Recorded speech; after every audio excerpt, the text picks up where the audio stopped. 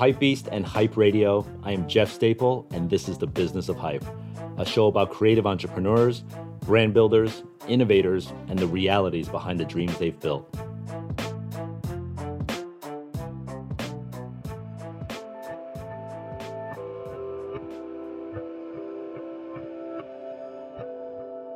One of the reasons why I created this podcast is so I can investigate what businesses in our market are going through right now and how these businesses will soon shape tomorrow. And I talk to the founders that are at the front lines of making dreams become a reality. Right now, in sneaker culture and street culture, we are in the Wild West. It's a whole new frontier with new boundaries being pushed what seems like every single week. And it's just not about kicks. The business of being a quote-unquote sneakerhead is now directly affecting big Fortune 100 companies. So news broke recently of a mainstream jeans and t-shirt retailer, American Eagle, partnering with a Las Vegas sneaker and streetwear consignment store, Urban Necessities. The first iteration of that partnership arrived this month in Soho, New York City. That news came with much fanfare, criticism, and conversation.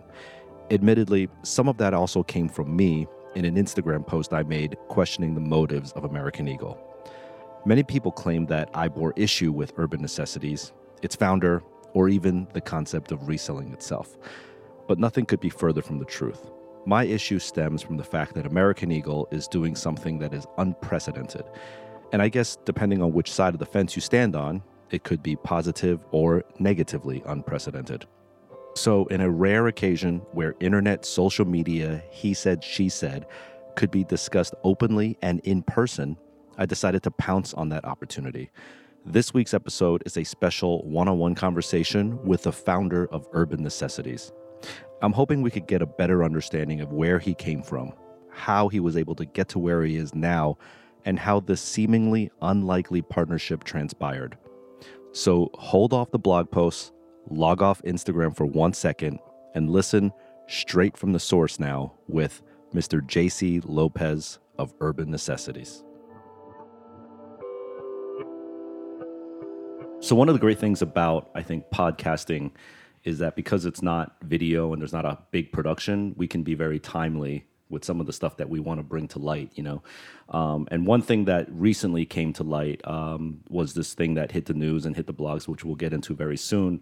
But I thought it'd be really great to have this week's guest on the show, on The Business of Hype. The Business of Hype is really all about how the world of street culture, sneaker culture, hype culture intersects with the world of Forbes, Wall Street Journal, publicly traded companies, and business, and how they interact, right? That's what the Business of Hype is all about.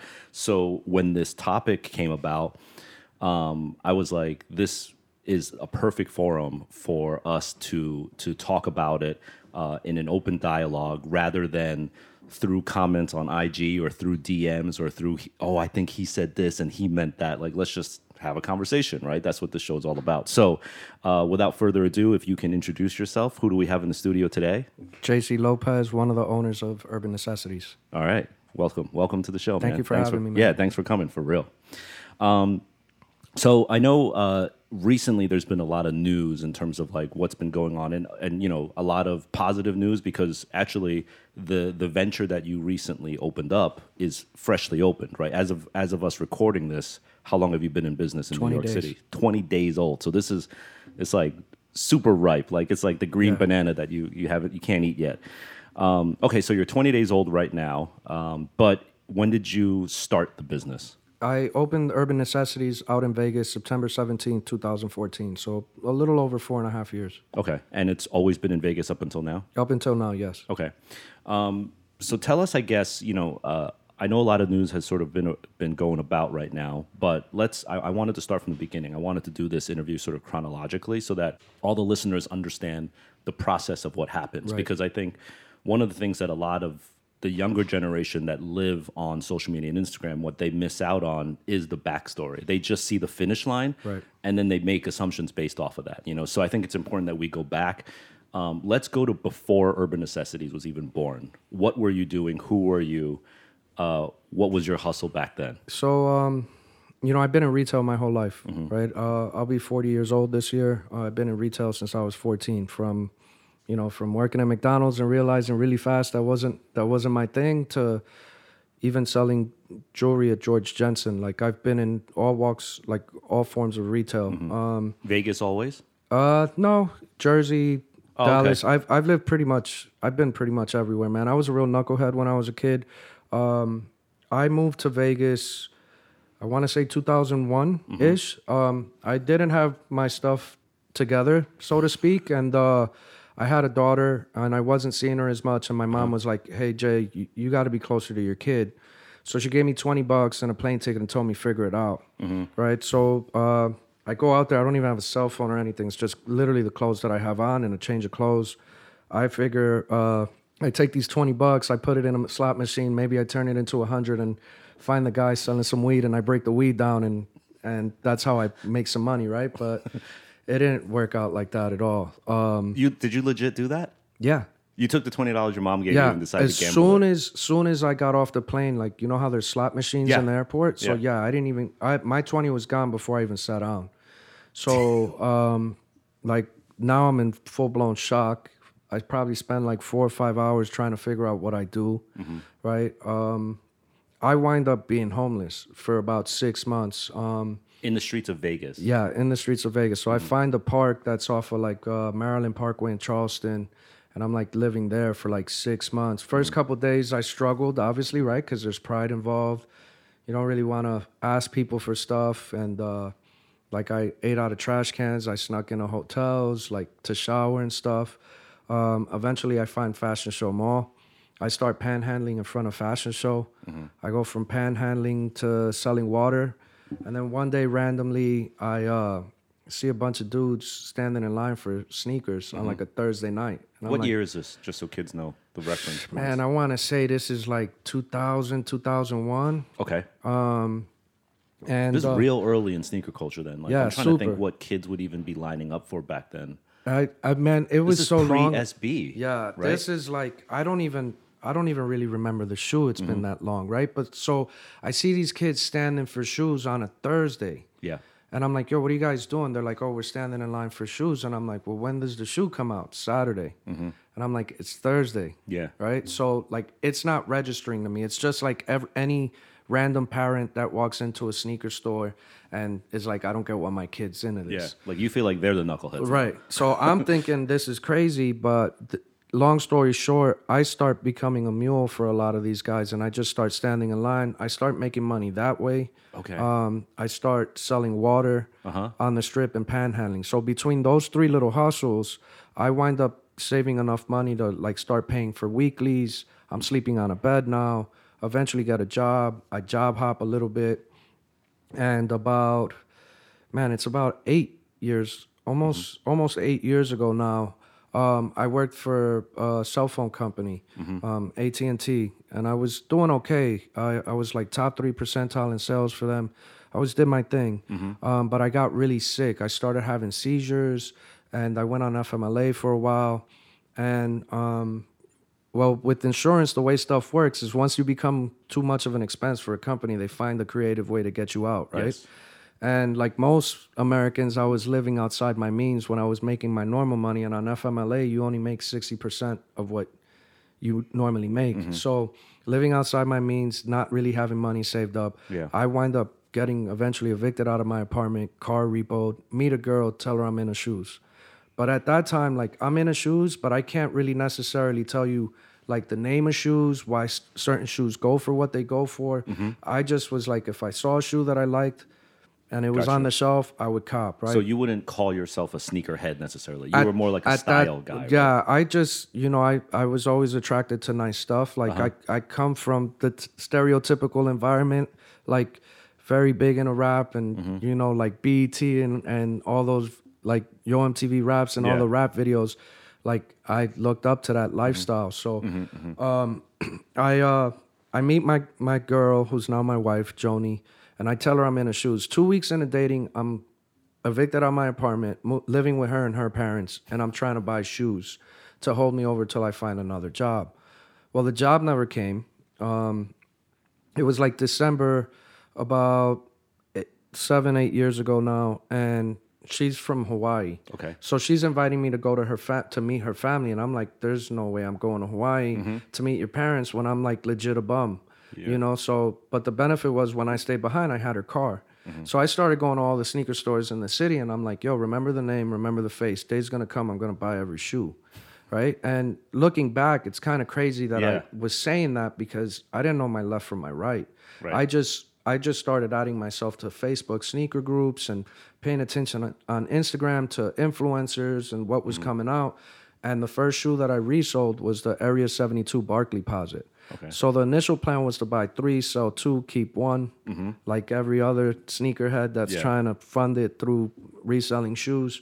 And I had yapped about this shoe so much to my girlfriend at the time that she put in a little bit of money. I put in a little bit of money because I got my income tax return. We bought 18 pairs. I sold 17 for $200 over retail. Okay. So she's like, I think you're onto something. You should try this again. Like, keep at it. Right. The next week, lose my ass. Week after that, lose my ass. Week after that, like, It's break like the even. Vegas gamble. Yeah. It's like horrible, right? So we're going at it for 6 months. Losing your ass on shoes. Yeah, but I'm still like, I'm happy, right? And like, I'm finding this outlet that I never had before. And you have no job still? No job, but I've applied over 100 different places for jobs. As you can see, aesthetically, I've done some things that might not necessarily make me the ideal candidate for a retail job, right? And no, you know, this is a podcast, so they can't see you. Right. But you're talking about like the tats on my face, Right. the gauges, and all that. Like, you know, at AT&T, they even gave me a hard time about the tats, even though they hired me with a lot of the tats that I have, like on my hands and my neck and stuff. So, long story short, it's up and down for 6 months, right? I open up a website on Store Envy. I'm paying like $7 a month for this website, taking pictures with construction paper backgrounds, holding an iPhone and a lamp to take the pictures. We're doing pre-orders. Like, I'm going to stores and now seeing that stores are like backdooring to their boys or whatever, but this is like before they're even really getting paid for it. Yeah. So Right. I come in like the logical side of it. I'm like, dude, you're risking your job and you're not even making any money on the side. Like, for what? Yeah. Right. So I started paying people like $20 over retail to hold pairs. And then I started running pre-orders. Yeah. And that worked a little bit, but it dried up. My girlfriend and I at the time, Joni, now it's like becoming dysfunctional. Life is like, so we split 6 months in. Okay. So I start now selling all my clothes, all my sneakers to pay for motels, rental cars, and I'm just trying to keep the dream alive. Do you remember how many shoes you had at this point in your life? When I left, when we split, I had about 220 pairs. Okay. So I was good for about 5-6 months, but I'm like undercutting and lowballing myself. Yeah, you're just trying to liquidate right now. Yeah. So I run out of stuff to sell. This is Oh my like, God, you ran out of stuff to sell? I ran out of stuff to sell, and keep in mind, like now I don't really have a car or anything. So I don't have a way to really get around, so I can't really attack the releases the way that I once used to.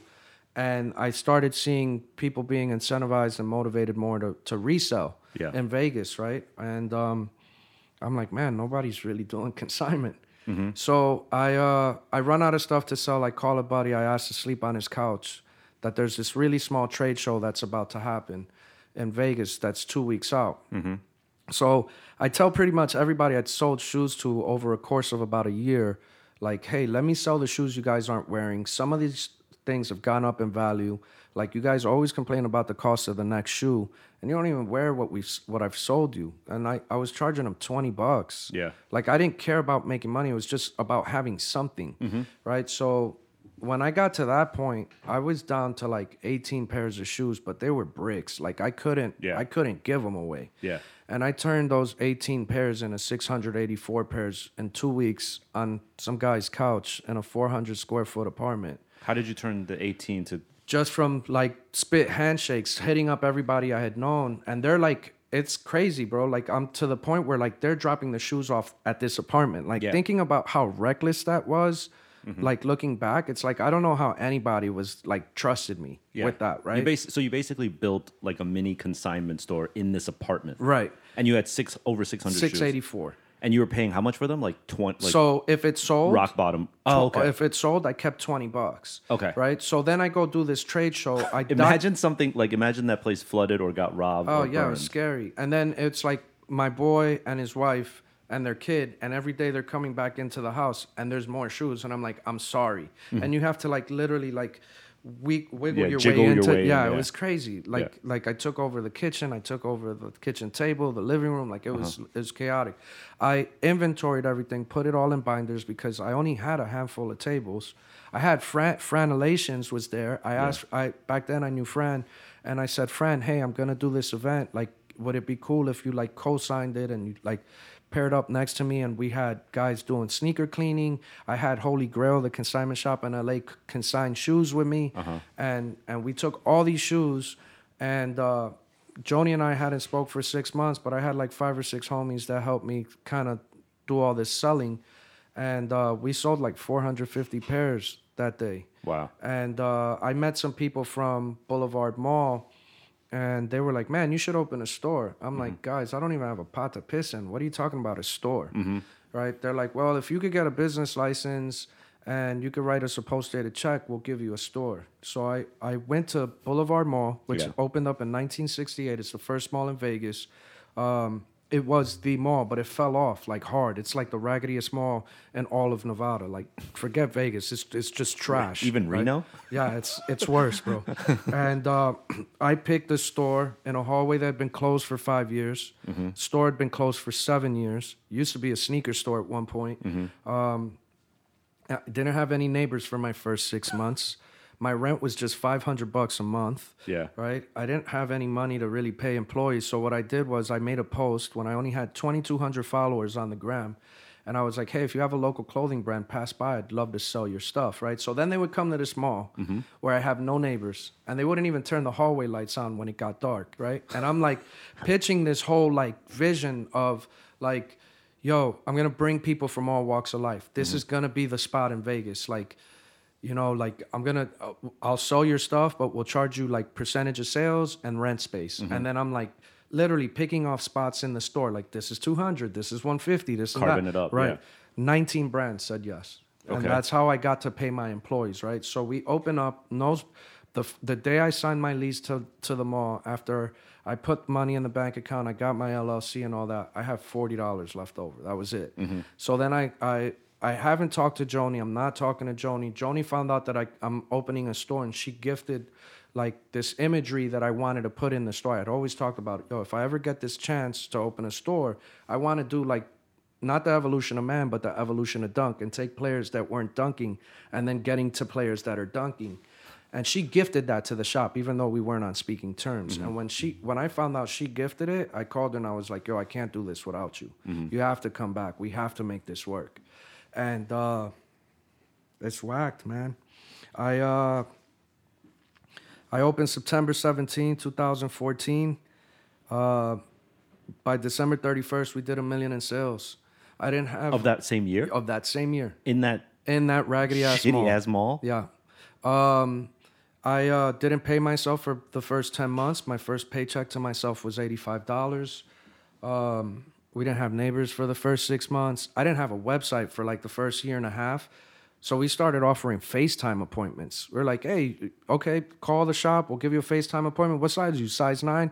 Dope. Okay, let me open up this closet where I have 7 pairs of size 9, and most of them are fucking beat, you know, but we were doing that. Then I started adding myself to all these Facebook sneaker groups. I'm like in over 1,000 Facebook sneaker groups, and I don't comment much, but I pay attention to what's going on. And early on, I used to just have like this big long spiel. Hey, my name's Jay. I own a store in Vegas. It's located 10 minutes from the strip, blah, blah, blah. Like, and customers started coming from everywhere, from like all over the world.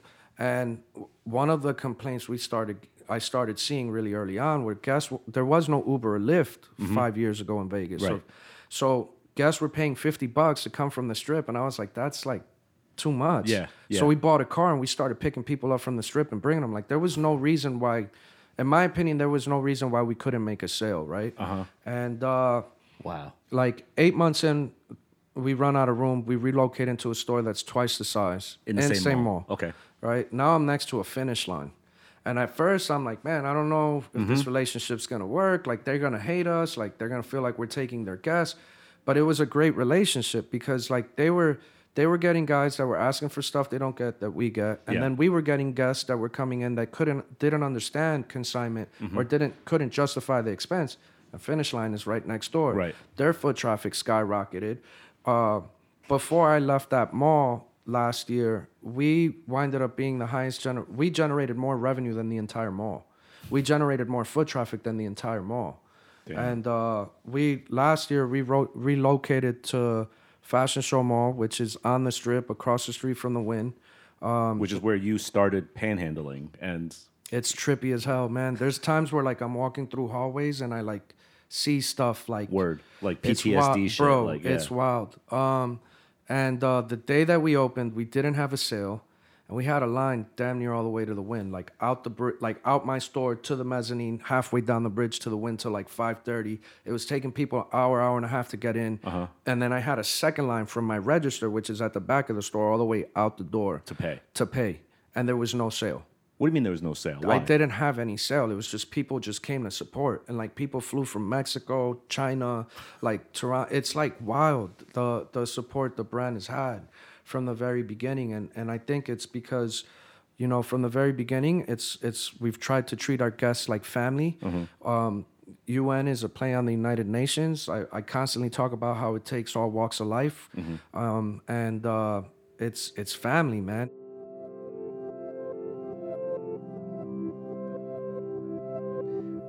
You know, when Jaysse said he was a knucklehead during the interview, I didn't quite understand what he meant.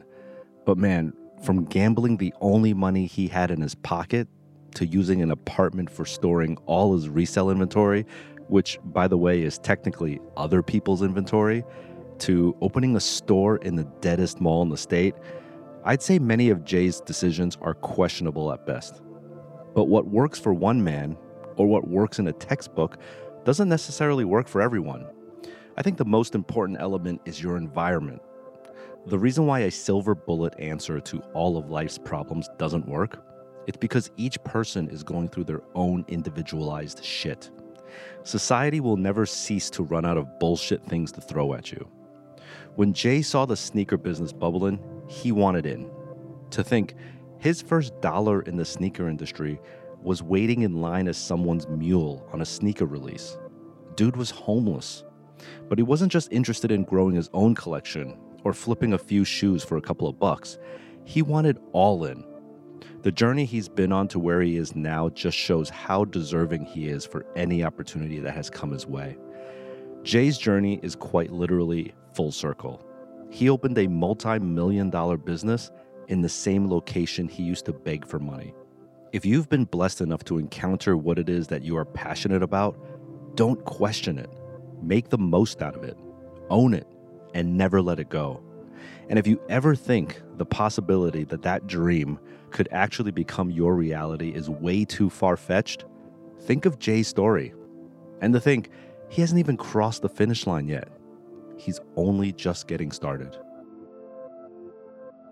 So what do you think is the secret recipe? Like, it doesn't sound like you had a huge multi-million-dollar marketing budget or ad campaign. Was it like, what was the secret recipe of how people like align themselves with your brand? I think it's just that we've been very consistent, right? And in the sense that we show up every day. And we're willing to do more than what most consignment shops are doing. Like, if you look at what I've done, like, I haven't missed a sneaker con in 4 years. Think about the burden and stress that adds monetarily to the brand, or like just the day-to-day, right? Even now, like, I'm not at our Vegas shop, but it's functioning, right? Yeah. They see that. I don't think other shops are willing to put in that type of effort. Like, yeah, they're grinding, they're making money, they're opening more stores, but are they really working from the second they open their eyes till they close them? I don't think that's the case. And I think I've been very transparent in the way that we operate. And I'm also trying to create other entrepreneurs, right? Like, if you look at the content that I put out on YouTube, most of it is about how to generate $1 together, right? And bringing awareness to the little guy. Because without somebody's cosign at some point throughout this entire process, I wouldn't have gotten the opportunities that I have. Yeah. Let's say you're talking, or someone who's listening to the show right now is a complete layman and doesn't understand the concept of sneaker culture or consignment. Can you explain to them how your business model works? I mean, consignment's been around since the beginning of time, right? I think a lot of times because it's most parents and grandparents, right? They're the ones that they're like, I don't understand why they're paying $1,000 for this shoe. And even when I opened my store, when I would see these kids, I'm like, how the fuck are they affording this, right? And I start asking the questions to their parents, and it's like, I realized it starts the same for everyone. Started with one shoe, they took that shoe, they flipped it. Now it's paying itself, right? Yeah. And it's like stock. These kids are very creative and understanding the direction stuff is going, and they're understanding when Supply to sell, and demand right? and stuff, And now, like, it's not so much margins. Now it's volume for everybody. It's volume, and I think that's great. You know, we came in with a 10% consignment rate. I forecasted 6 years ago that this is the direction it had to go. So for us, we don't really have to shift or adjust because we've been operating on that from day one, and we're growing and showing that it works. Yeah. If you run it right. So just to break this down, so a kid gets his hands on a shoe, he brings it to your store, he drops it off. He dictates the price, or you dictate the price? We're gonna tell them to play within reason, right? There's apps like Gold and StockX that I think have done a great job of becoming kind of like the Kelly Blue Book of sneakers. And we tell them, hey, look, you could price it at that or within this percentage above it. And if you do that, we should be able to move your items in a fair amount of time. Okay, so kid pays $100 for a shoe. He brings it to you. You say this shoe's worth $1,000, right? And you put it on your shelf for $1,000. You don't have to pay anything yet. Correct. Okay. So a third customer comes in and he drops $1,000 now. Right, so kid doesn't get all 900. He gets 900 minus your percentage. So if we sell the shoe at 1,000, he gets his 900 once the item is paid for. We cut the checks the following week. Okay. Right? So we have a consignment manager that's very transparent, and it tells you the status of your items in real time. And the beauty of it, because we have QR codes in the store, everything's QR code based. Okay. Consigners could change their prices in real time, and they don't have to wait for somebody at the store to actually give a shit and change their label. What, right? they do it through a back-end website? Consignment manager. So they go in and they change the price. It's kind of just like, it's like a watered down version of StockX. It's a live marketplace within the store. Right. And we don't even have to change the labels in the store. So it's in real time when the prices are changing. So it's great. And, you know, teaming up with American Eagle on it, it's just going to make me logistically more efficient. And that's why I was so excited about pairing up with these guys. Because we turned it into, you know, I turned that $40 into 20 million in sales last year, not knowing what the fuck I'm doing. Right. Right. So now I got some guys that are pretty good at retail that are going to kind of speed the process up and allow me to still do something that I really have a passion for. Yeah. Well, let's go back to that kid example. So your take is 10%. Correct. And just so for the people who know or don't know, what is the industry average like versus eBay, Stadium Goods, GOAT, StockX, like Flight Club? Some of my neighbors in the city are at 20. Okay. Right. If you become like a power seller for them, they cut you down to 15. We're at a flat 10. If you sell on eBay with PayPal fees, it winds up being about 14.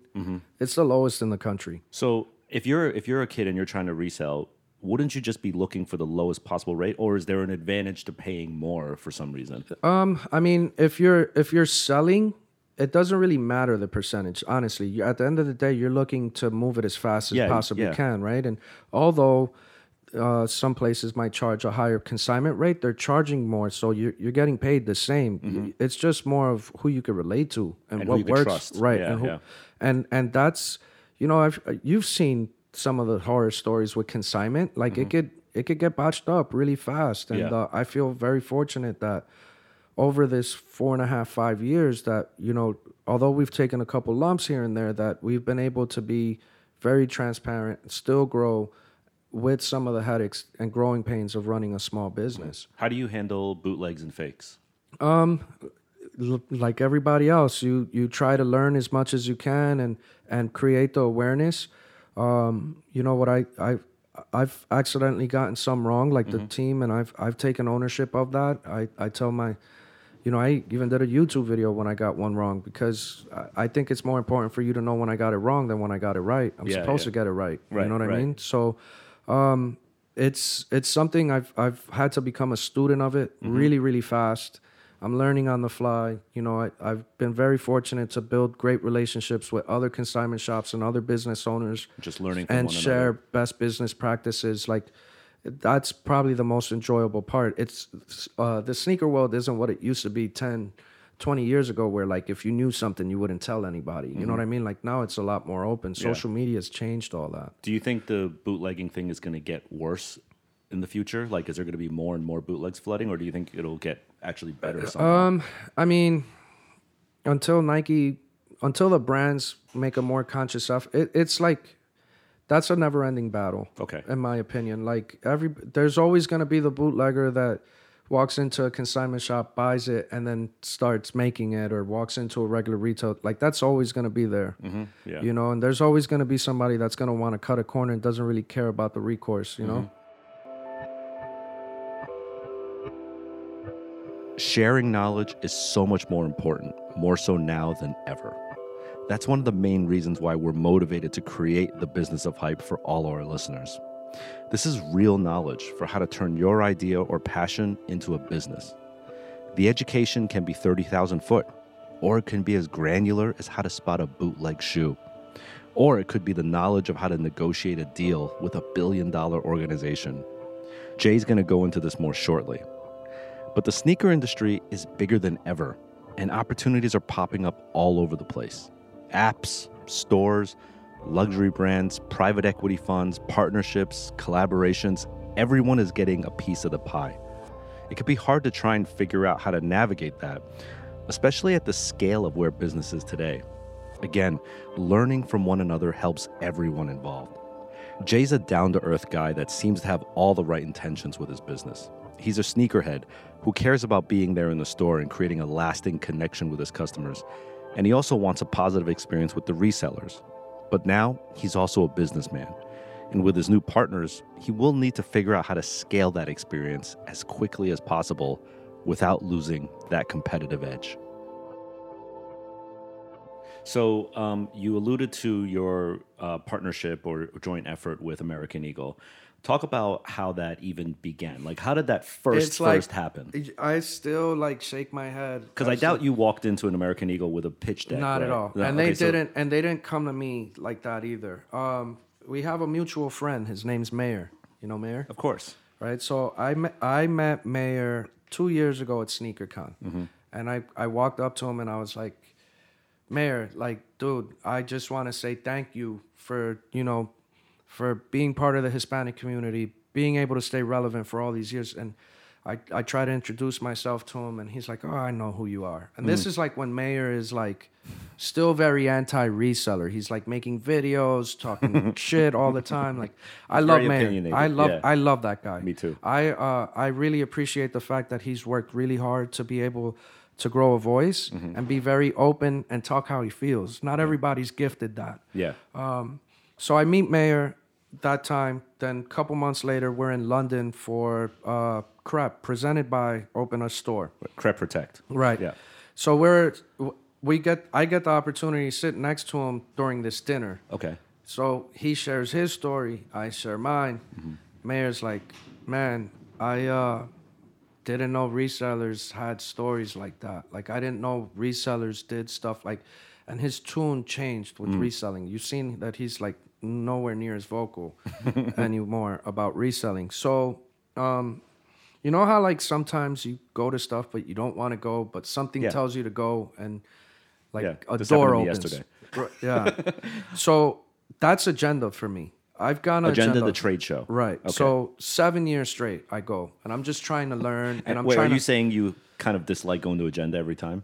Yeah, because I wasn't ready for it. I was trying to force my way into something. I just was frustrated with the process. The process is, if you're not, insert name here, you're not going to get any time. Your body of work doesn't matter. What Are you talking about exhibiting at Agenda? No. Just going in and trying to build relationships and as a visitor, right? And trying to get accounts into the store. I didn't want to sell sneakers through accounts. I wanted to get like clothing brands, Stan socks, yeah, Staple, like Mitchell and Ness, stuff like that I thought would work for sneakerheads who were going into the store, right? Because I just saw money being like left on the table, and that's, as a business owner, you're like, how can I turn another dollar, right?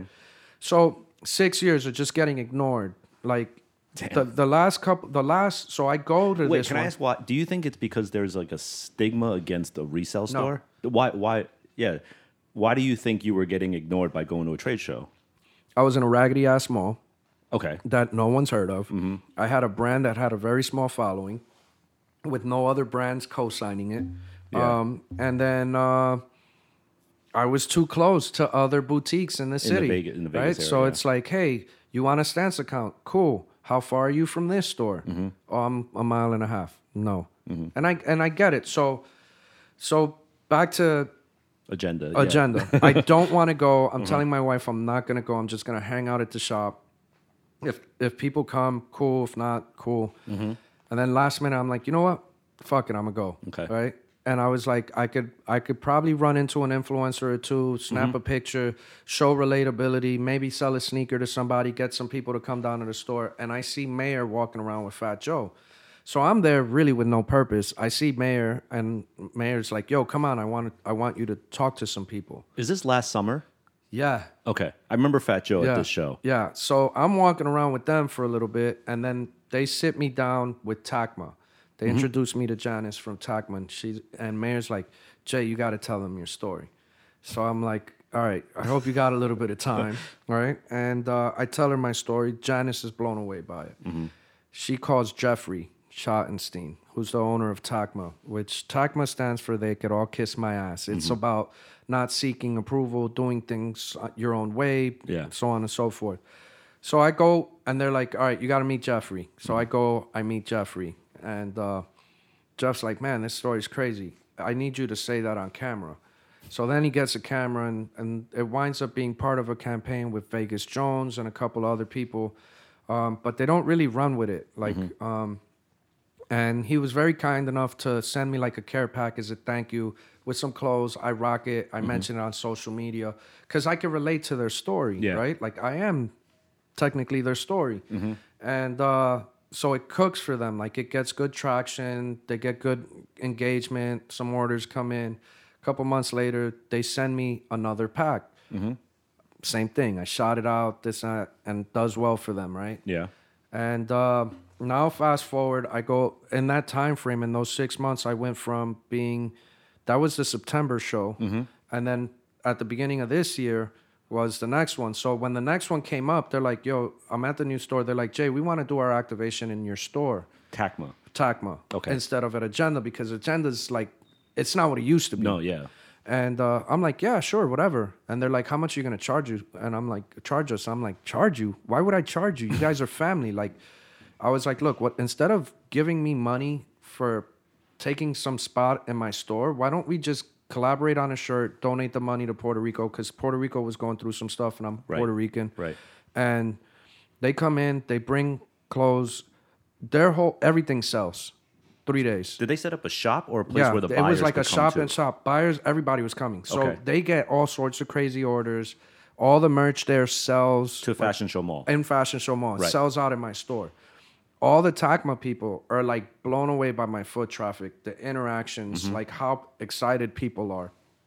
And I get a call like 2 months later from Jeffrey. And Jeffrey's like, dude, you've helped us all these times. You've never asked for anything. Like, how do we help you? And I'm like, what do you mean? He's like, well, what do you need help with? And I'm like, I don't even know how to answer that question, right? Like, I'm like, look, the only thing I want to start that I have no idea how to start is creating a nonprofit. I want to start the You and Me Foundation, and just like, it's not dedicated to like specific needs. It's just all needs. Whatever the help is, like you want to start a clothing brand, cool. We'll get you in front of the design people and let you play with materials and this and that. You want to start a rap career? Fuck it. We'll get you in front. That's all I wanted to do, right? And he's like, that's cool and all, but we need to talk in person. So next thing you know, I'm on a flight to Boston. Okay. And we're, hanging out with him and his family and a couple rabbis and stuff like that. And like, it's culture shock for me, but it's a very, like, it felt very genuine, right? And next thing you know, there's a phone call to his dad, Jay Schottenstein, Jeffrey's dad. Right. Okay. At like 3 a.m, but he's hanging out with Jay-Z and Beyonce at some, like, Jay was performing in Cleveland, and after they're kicking it. So he's like, yeah, whatever, just get him to come to New York and we'll figure it out. Right? So, but you didn't understand what was going on. I'm still like confused, right? And so a week later, I'm in New York. I'm going to one of Jay's condos out here.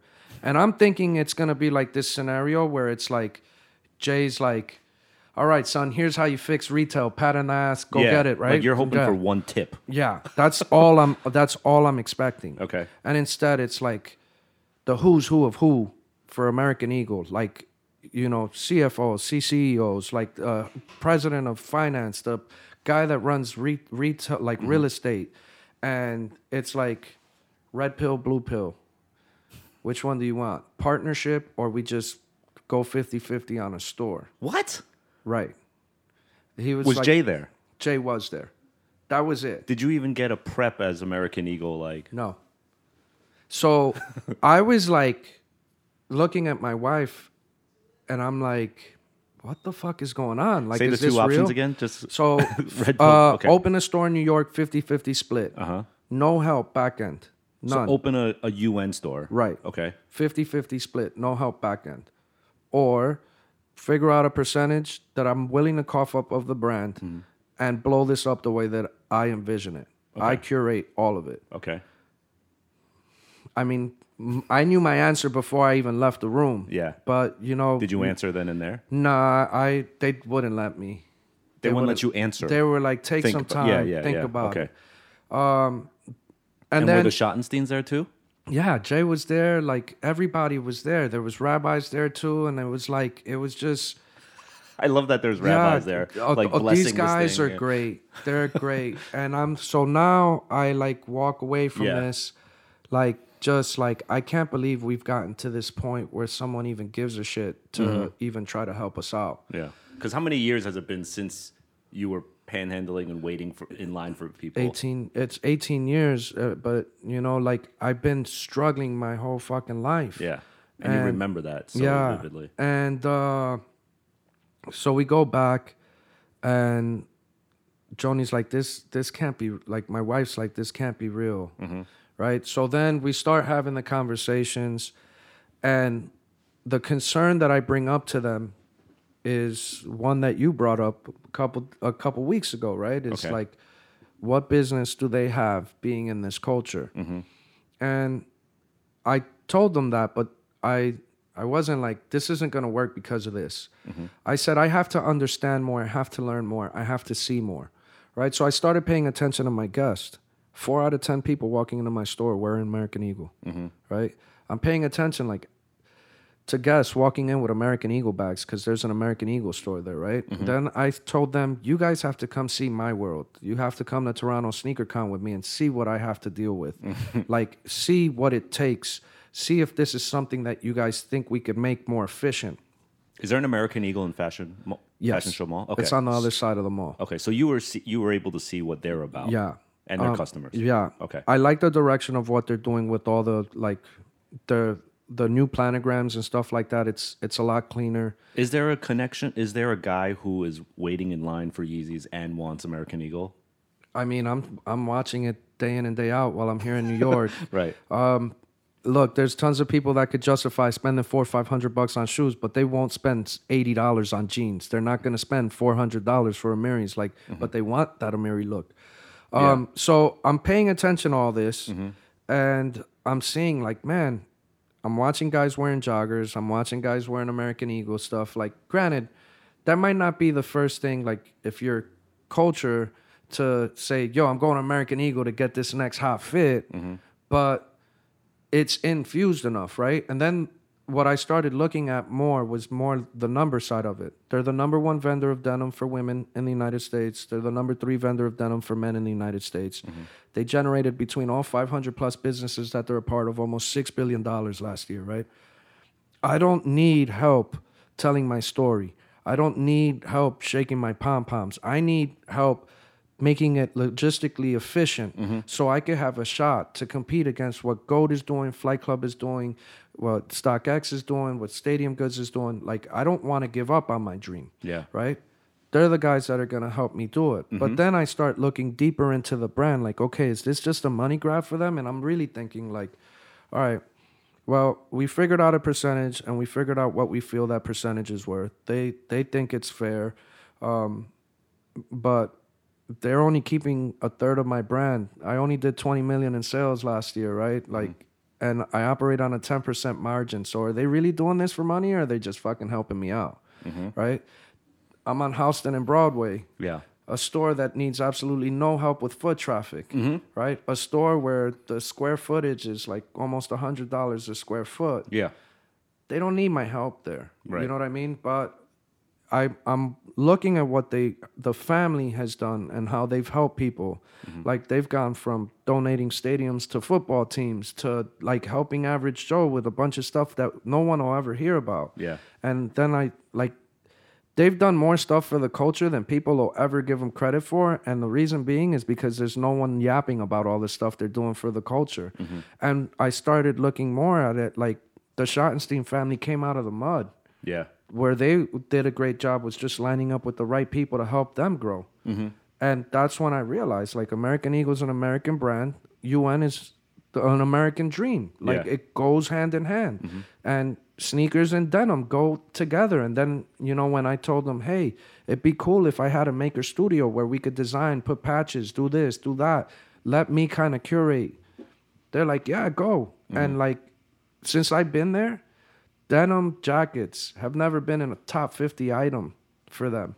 It's top 3 right now. They've pulled every denim jacket from the whole city and put it in that store because we're cooking denim jackets that hard. And every single one of them's going out with UN logos and patches. It's so fucking dope. That's crazy. Congrats, man. Thank you.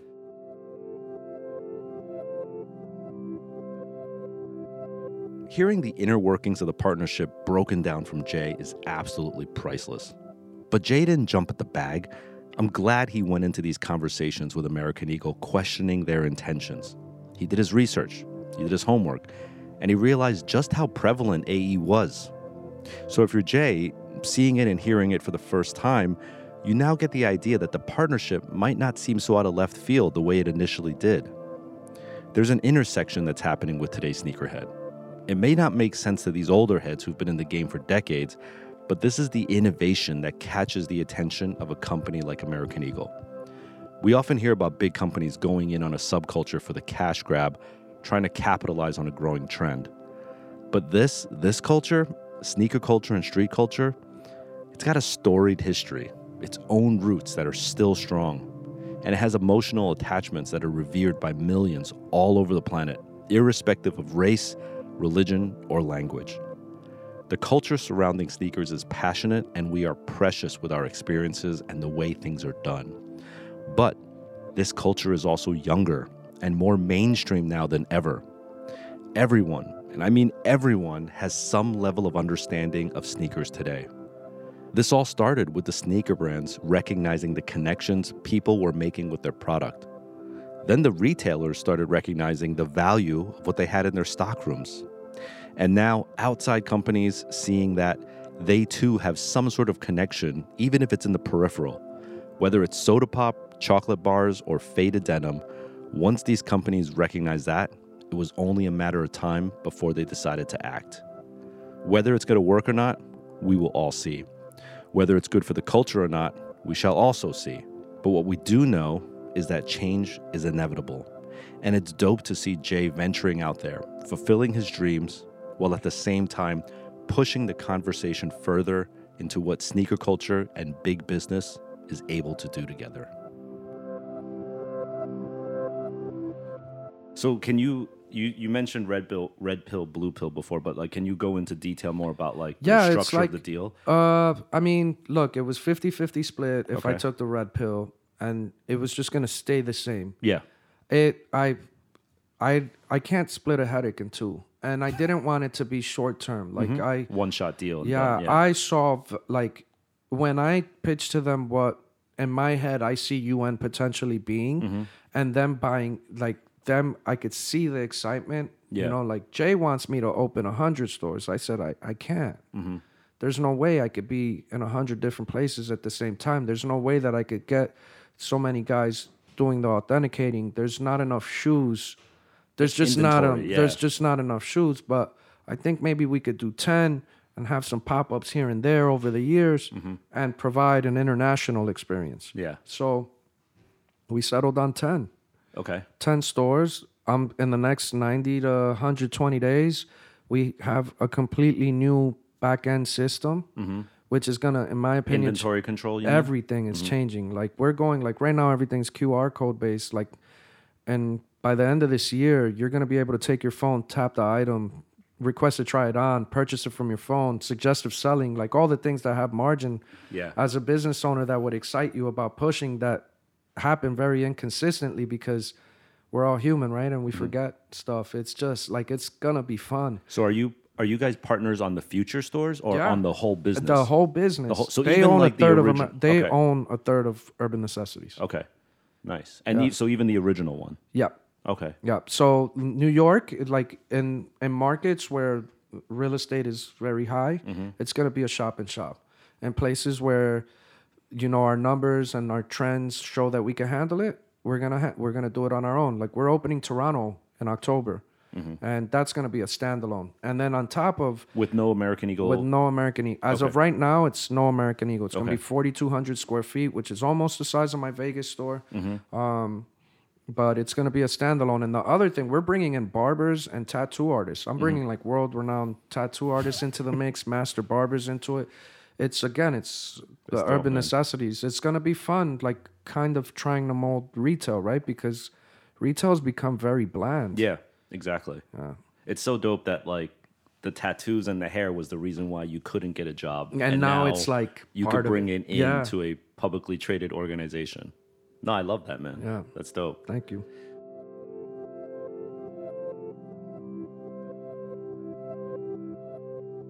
Retail has needed a shift for a long time now. We've talked extensively in past Business of Hype episodes on recognizing the shift in creating and the widespread availability of tools for that shift in e-commerce because of growing digital and social landscapes. For a large corporation like American Eagle, a shift in your core customer can be make or break. When your customer changes, that's a sign that you might need to as well. So while American Eagle might be best known as a leader among the mall brands of yesterday, there's no denying that they're not going anywhere anytime soon. While other chain retailers have come and gone, American Eagle, to much of their credit, has recognized that a shift was necessary, and they've made efforts to rebrand themselves and update their approach again and again. The customers who spent their dollars at the mall with an orange Julius in hand may have grown out of the brand, but it's because a new core customer has been traded in. The Gen Zers. The partnership between Urban Necessities and American Eagle isn't the first time that the corporation has introduced a concept shop or invested in an experience beyond jeans, button-downs, and polos. They've had custom denim studios, cafes, laundry pop-ups, all in the name of appealing to that prime young consumer base. Is it pandering or business savviness? It depends on who you talk to. Either way, a large corporation like American Eagle is doing everything it can to build and maintain this ever-important word, relevancy. But of course, the story isn't all about American Eagle. Jay is here trying to change the consignment and reselling game through Urban Necessities as well. These types of partnerships and investments are great, but what they do with that partnership is important. The Urban Necessities and American Eagle partnership is all about expanding in the most obvious ways possible, creating infrastructure around Jay's company, making processes more efficient, and figuring out ways where tech can streamline the purchase experience are real, tangible ways Jay wants to succeed. And the better Jay and UN does, the better his customers see the American Eagle brand, which is vital for American Eagle. And if all goes well, this should be a win-win situation for these two parties. Okay, so let me tell you my perspective of it, right? So one day, 3 weeks ago, I live in the city, and I walk down Broadway, and my wife is with me, and she's like, oh, well, why are there pigeons in the American Eagle window? And I take a triple look, and I'm like, I don't know why pigeons are in here, like just front and center, right? And I was like, I don't get why. And then I look, and I'm like, maybe American Eagle went out of business, and like a new store is in here, right? So I was like, no, there's still American Eagle logos in here. So I go around the corner, and they have those big billboards along Houston Street, and I'm like, wow, there's like a lobster, there's a Khaled, right? And I was like, but there's an American Eagle logo under it, with your logo. And I honestly didn't recognize your logo mark, so I just saw American Eagle, and I was like, yo, this is crazy. And I actually like sort of mentally processed it for like a week. And then I made the post that I made, which really, I think if you read into my post carefully, which I don't think a lot of people did, I think if you read into my post, I have no problem with the concept of reselling. I'm all for reselling. To me, it's just American capitalism, right? And I also have no problem with an entrepreneur partnering. I think I'm 100% all for that too. And I want to ask you more about the partnership actually in a second. But, where I had the problem was where, someone whose intellectual property is in a place where you didn't want it to be. That's where I felt like... No, and I totally understood your concern with because that. You had that concern going into it a little bit. Right. Yeah. But at the same time, like, if you have that tiff with us, like, you could technically have the same tiff with, like... Stadium Goods or Flight Stadium, Club. Right. Flight, Walmart, like Macy's. Then if you can't really stop there, you then wind up having to go to, like, Instagram, and then maybe even, like, asking about that. Like, I get it. Yeah. Like, you worked hard to build your brand to where it is today, and to have that name recognition, and it's not something that you might have necessarily co-signed, right? I honestly, when I picked the items and I said, yo, this needs to be in the wall and this needs to be the imagery that we put out, I never factored that into my decision because I didn't think... You DM me and you were I'm like, yo, doing this out of respect. Bro, like, I can't come into your city, like, even though I'm from the tri-state area, I can't come in here and not pay my respects. And then the other part of it too is, like, the way that I looked at the retail side of it is most hardcore sneakerheads, the ones that are anti everything, right? And are the, like, worst customer. Okay. They're the worst, right? They're the ones that least spend and complain about everything, right? Are the guys that are the most vocal. Occasionally they walk into the store, right? You got to do enough, and you got to have the stuff they don't expect you to have, right? If you would have walked in that American Eagle, like, you looked at that window, you wouldn't expect them to have all those shoes. Yeah. And that was, I figured, a way that I could get people motivated. I have to put what's right. Yeah. I have to put what's relevant. Right. I have to put what's a wow in the window. There were items, like, you're right, I didn't get them from Nike. I didn't get them from you. I bought those from private sellers, and we just posted them like Stadium and everybody else would. Yeah, you know? I think you're right. I think there's something, and this goes beyond legalities. This goes into emotional connection. Yeah, right? and I get it. Because I know Yu Ming and John McFeeters and Domaney, somehow it feels okay that they're doing this, right? And probably... if I saw a staple pigeon in UN in Vegas, no problem at all. Right. It's the fact that now there's this larger entity involved, and there's, like, it feels a little bit like dangling of a carrot, and then you got to walk through what they sell to get to that carrot. Yeah, but that's gonna change. That's the beauty of the relationship. Is, like, even before, I was running late to come to this because I was actually talking to them about how we're taking over more space in there, and how I wanted to change even more of the imagery that's in there. Yeah, I mean, you remember back in the day when Kith used to share a space with Atrium, right? And they had the shoe store, and then you had to go through the Atrium jeans, and then all of a sudden one day it was just all Kith, right? So hell, I hope one day UN just becomes all AE. Yeah, no, I get it. We've actually been talking about taking over the entire first floor. of that American Eagle, and that's probably going to happen after this. So here's the reason why we mentioned that it's a 1 year partnership, like that this location was a 1 year. They looked at my schedule, I looked at their schedule. We kind of are forecasting where we think the sneaker culture is going, and we were like, look, if we don't open March and we try to open next year, it's too late. Yeah. Right. So let's just give you the space. This is what we could get done in this time frame, and in a year we redo all of it. So it was a little bit of a hurry up offense. Let's just get it. Yeah, in. Dude, even the system that I have isn't ideally what I wanted. Like, you know, when you open something, it never goes the way that you envision it, right? Yeah. So there's a lot of that, and but I'm excited about all the stuff that we're doing. It's gonna be really fun, man. But I think there's a lot of, in this resale culture, there's a lot of rules that, you know, are waiting to be written. You know, it's like a new economy. There's like new rules, and no one's ever written rules for this stuff. You know what I mean? So I think on the one hand, my entrepreneurial hat tells me that like it's good that you are pushing things forward to make things happen. But I want to ask you a hypothetical question. So, you know, Foot Locker recently invested heavily into GOAT. Right. And, you know, GOAT sells like Gucci, Balenciaga, right? And, you know, Fendi shoes. So this, if this is okay, then that means that Foot Locker can take Balenciagas and put them in their window display. Why shouldn't they? Right. Well, they have the right to, but if you're Balenciaga and you have a team of 25 people who are trying to control distribution, and now it shows up at the Foot Locker in the mall, you could see how Balenciaga would be like WTF. In my opinion, that's a broken way to look at retail. Retail's very flawed right now, right? Okay. And we all collectively have to do more than what we've been doing and saying that it's okay for retail to continue to grow, right?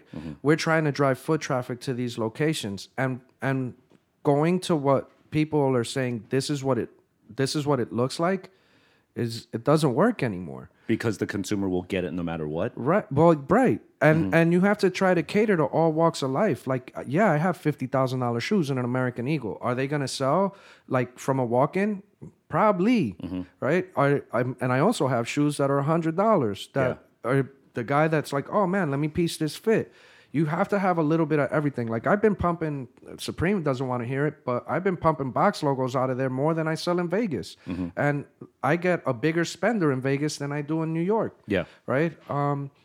You have to try. That's the whole part. Like, I mean, it's similar but not similar. A couple years ago, you tried stuff with, refresh my memory, with PacSun. Yeah, Reed Space at PacSun. Yeah. So, and you said it yourself, like, ideally you're like, oh, I don't know if this is going to work, or if is my customer going to embrace this? And then they came in and they said, yo, this shit is pretty fucking dope. Yeah. It's the same thing. It's a little different, I have to say, because I'll tell you why. All the brands that I carried in Reed Space, I got their permission to sell it in those packs. Imagine if I did it without their permission. Well, but again, you're operate. That's the part that's different. I'm on a you're wholesale on retail, yeah. Right? You're wholesale. I'm resale. Yeah. But I think that the consignment route is the route that every retailer is gonna have to go to, because like Amazon is beating everybody up, and we have no choice but to try something different. And I think that, you know, I'm very fortunate knowing the people that I've met, and very fortunate that I've been able to keep my nose clean throughout this process to get the opportunities. But 10, 20 years ago, this would have been looked at like, you're out your damn mind. There's no way. Right? And at least we were given the opportunity. Yeah. And I think that's the part that people need to hear, and that's the part that needs to motivate people. Like, if they don't like what we're doing, go do it better. Figure it out with the better brand. You know, I just wanted to give people something different. For me, UN is an experience, not so much like, I'm not there to sell shoes. I'm really not. You know, I'm trying to sell my shirts and my jackets, and maybe you get a tattoo and I get a kickback off of that while you're there, or you're playing the pinball machine and winning a store credit and buying the shoes that you couldn't justify that expense. Like this month, we got almost $1,000 in plays on that pinball machine, and someone's going to get $500 towards a shoe or box logo or whatever they want in the store. Yeah. Yeah, it's a crazy time. I think, you know, from a brand standpoint, they really have to like figure out, you know, if you're Balenciaga, Staples, Supreme, you know, you're almost talking about like full democratization of being able to access your goods, which unfortunately you remember from those agenda days, that's not what these brands want to hear. Right, but I mean, once the consumer buys the product, they're free to do whatever they want with it, and you're Yes. always going to have a guy that's going to understand. He's going to be able to make more money than he paid for it in most cases, and you're always going to have businesses or people that are going to say, "I could make even bigger dollar on that if I just put it in the right location." So it's like, does there need to be more of a uniform, like together society? Yeah, 100%. But I think it's the retailers and the wholesalers and the consignment shops. I think what's gonna wind up happening long term. Call me crazy. I think like with StockX and Go, it's gonna wind up being like Fox and the NFL, right? Fox paid the NFL X amount of money to be the only channel to carry NFC games for X amount, right? Like I think that's what's gonna have to happen, and then consignment shops maybe do get pushed out, maybe they don't, Right. you know, like. But that's the only way that you could really police it to an extent, is somebody cutting an extremely big check to only be the avenue, but then you're killing all these other stores. Yeah. Are the stores going to allow that, you know? Right. I think it's the Wild West right now, man. Yeah, it's dope. I mean, and I'm really proud of you, of where you came from, where you're able to build your brand, even without American Eagle, quite honestly. But then now to have their backing is amazing. Yeah, no, it's great. You know, I'm really excited about the opportunities. Like I said, we're opening Toronto. We're having conversations right now about Shanghai. Like it's crazy, man. Like to think that little old us could get it together and provide this experience everywhere is really dope. Yeah. Well, thank you for coming on, man. No, I'm humbled to be here, man. It means a lot. I can't wait to hear what the audience feels about this one. Yeah, for real. Same. I can't wait to read the comments. All right. Peace. All right, brother. Thank you.